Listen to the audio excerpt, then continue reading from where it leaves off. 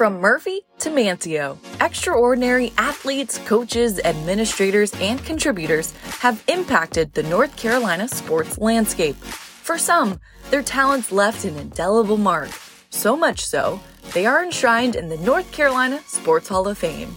It's time to chat with one of those Hall of Famers who dared to be as tall and stately as our longleaf pines. Here is your host of 15 Minutes of Fame, Chris Edwards. Welcome to 15 Minutes of Fame. I'm Chris Edwards. This week on the podcast, we hit the Wayback Machine 35 years ago, and we take a look back at one of the wilder and wackier professional baseball games in our state's history. The beauty of baseball, there's no clock, no time limit. And that was certainly on display on June the 25th when the Burlington Indians and the Bluefield Orioles got together for one of the most memorable professional baseball games in our state's history. Now, as we fast forward to present day, our executive director of the North Carolina Sports Hall of Fame, Trip Durham, happened to be in attendance for that ball game 35 years ago, and he recounts his memories of the 27-inning thriller between the Indians and the Orioles. Trip, it's all yours.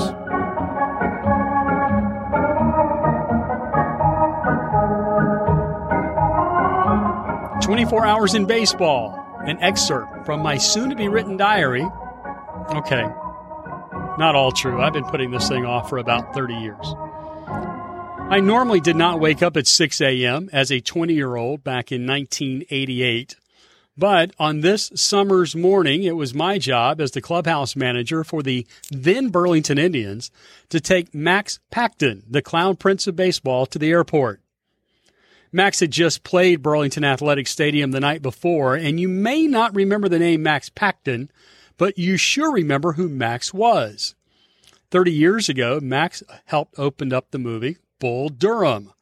Remember the song Rock Around the Clock in the opening sequence? Remember the old man dressed in an old baseball outfit? He was sort of clucking around through the stands and spewing water from the field from his lips. That was Maxie. And Max and I loaded up the car in Burlington, North Carolina that early morning, June the 24th, and headed to Greensboro. That was his airport. It was 30 minutes away, and this native of King of Prussia, Pennsylvania, was happy to tell minor league baseball stories to just about anybody that would listen. And at the time, I was that anybody. So 30 minutes to the Greensboro airport, being regaled by stories, and then 30 minutes back to Burlington Athletic Stadium. Having dropped Max off, I was heading back to the stadium to get ready for the next game. It was against the Bluefield Orioles. That would be some 11 hours later. And as a clubhouse manager, my work was never really done, always shining shoes, cleaning uniforms, vacuuming carpets, keeping the dugout straight. I had to get all that done before the players showed back up for batting practice long about 2:30. The Indians were set to take on the Bluefield Orioles that night. Game time was set for 7 o'clock. For some reason, the game didn't start until about 7:17. And as my memory has it, that seemed to be a regular occurrence with the Appalachian League franchise. Never could quite get the 18-year-old players all in one position ready to go for the start of a ball game. So as it was, we started at 7:17, and the game moved along pretty much well at a snail's pace for a good 5 or 6 innings. By the time we got to the top of the ninth, it was 2-2. We were all tied. Burlington had a chance to win the ball game in the bottom of the ninth, but could not do it. So to extra innings it went. 2,200 people had shown up to the ballpark early on in the season. As a rookie league affiliate, the Burlington Indians played a short season schedule, and that was the case and still is with the Appalachian League. So both Bluefield and Burlington were only about 6 games in. The crowd was pretty excited that night because Burlington had just come off a 1987 Appalachian League championship, a team that was pretty stellar as Cleveland was really starting to build its minor league system. In 1988, on this night, June the 24th, Mark Lewis was in the Burlington Indians lineup. This was Mark's first professional ball game. Mark was a bonus baby, signed early on in the Major League draft that had occurred just a few weeks earlier. Mark would get his professional start. Mark would bat 11 times on this night. He'd only get 1 hit. He would strike out 7 times. So we played 10, still 2-2 the score. And the scoreboard at Burlington Athletic Stadium gets wiped away to start a brand new line score. I don't know if you've ever seen a scoreboard get wiped after 10 innings to reset for another 10 innings. That's disconcerting in and of itself. But then on the 21st inning, to see it wiped away again, well, at that point, it's getting a little old. 2,200 fans started the night. Duke Justice, the groundskeeper, he started the night too. And along about 9:30, 10 o'clock, he decided he was going to get home. There was nothing left for him to do at the stadium. The field was going to be in whatever condition it was going to be in, whether the game went a regulation 9 innings or even further. So Duke figured he'd go home, cut his radio on, fall asleep, and just come back the next day. What about 2 a.m., Duke woke up, radio still on, and Richard Musterer, the play-by-play guy for the Burlington Indians, was still calling the ball game. We had gone extra innings. Duke got out of bed, put on his clothes, came back to the ballpark. When he got there, he saw that much of the 2,200 fans that had started when he left, the crowd had dwindled to about 84. 27 innings. The longest continuous, time-wise, baseball game ever to be played in professional baseball. Sure, Rochester had played 33 innings a couple of years prior, but that game was literally split between 2 days, stopped, and then restarted. The International League had a curfew rule back then, and so Rochester had to stop its game. But the Appalachian League knew no such curfew. So much so, Marty Nash, the general manager of the Burlington Indians, on that night woke Bill Halstead, the commissioner of the Appalachian League, woke him up and said, "Bill, within the bylaws, is there anything that says we have to stop playing?" Mr. Halstead looked through the bylaws as quickly as he could at that hour anyway and said, no reason to stop. Keep on going. So to this date, the Burlington Bluefield game of 1988 is still the longest consecutively played, time-wise, ball game that's ever been marked in professional baseball.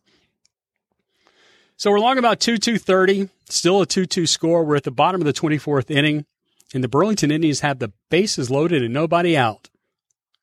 And after 3 outs, Burlington could not push a runner over. The home plate umpire, who's becoming quite hoarse at this point, walks over to the Burlington dugout and yells at Burlington Indian manager Mike Bucci, "Haven't you ever, Mike, heard of a bling-bling sacrifice?" So we still continue to play. We get to the top of the 27th inning, and the only arm left to throw for the Burlington Indians is Dan Williams. Dan, a reserve catcher, brother of famed San Francisco Giant third baseman Matt Williams. Dan gets tagged with the loss because he gives up a bloop single that allows Bluefield to push a couple of runners over. 3-2 at the top of the 27th is the score. And in the bottom of the 27th, Burlington just cannot get it done. So at 3:37 a.m. on the morning of June the 25th, the box score becomes final. Bluefield wins 3-2. I mentioned Richard Musterer. Richard, now the play-by-play voice for the Georgia Tech Yellow Jacket women's basketball program. I remember Richard signing off that night with just the final score and good night, everybody. There was no post-game show. I can only imagine what his line score looked like in his scorer's book. 27 innings is not a sheet that most scorebooks print. A few memories that really stand out for me that night. First and foremost, Carlos Mota, the nephew of Manny Mota. Carlos, for the Burlington Indians, caught all 27 innings of that ball game. He did get the next night off. Speaking of the next night, the same umpiring crew had the game, and the gentleman that was behind the plate, remember the one that was hoarse yelling at manager Mike Bucci? And the ball game the next night went 1 hour and 47 minutes. That's a stark contrast to the night before, a game that went 8 hours and 16 minutes. I remember he was yelling at his partner, yelling as best he could, coming back down the tunnel to their locker room. I get 8 hours and 16 minutes, and you get $1.47. And we both get paid the same. Brian Johnson, a backup catcher for the Burlington Indians, had fallen asleep on the bench at about 1:30 in the morning.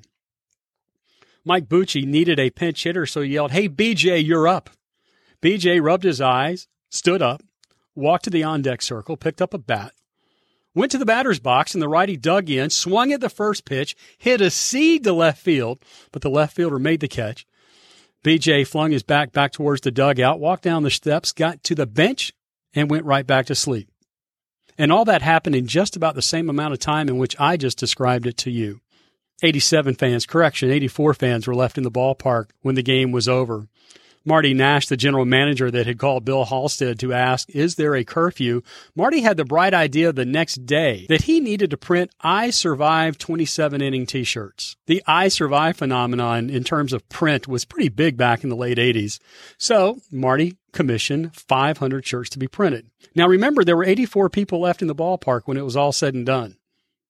Burlington sold out of all 500 t-shirts and reordered and sold a couple of hundred more after that. 84 were left. Over 500 shirts were sold. The game wrapped up just after 3:30 that morning, June the 25th, and it was my job as clubhouse manager to wash the uniforms, to shine the shoes, to vacuum the carpet. And I went ahead and did so. At that point, I was already up, so what's a couple of more hours? So at 6 a.m. on the morning of June 25th, 24 hours after I had started my day in baseball, I went home for a couple of hours sleep, only to come back and get ready for yet another ball game. I've often thought that in sports administration, the best way to cut your teeth, to build your calluses, is to work in minor league baseball. And I'm so thankful that I did, and I'm also thankful that in a small way, I'm part of baseball history. I do treasure my days in minor league baseball, and I do treasure the time that I had with Max Paxton. I don't miss shining all those shoes, and I certainly don't miss sitting on a hard dugout bench for 8 hours and 16 minutes.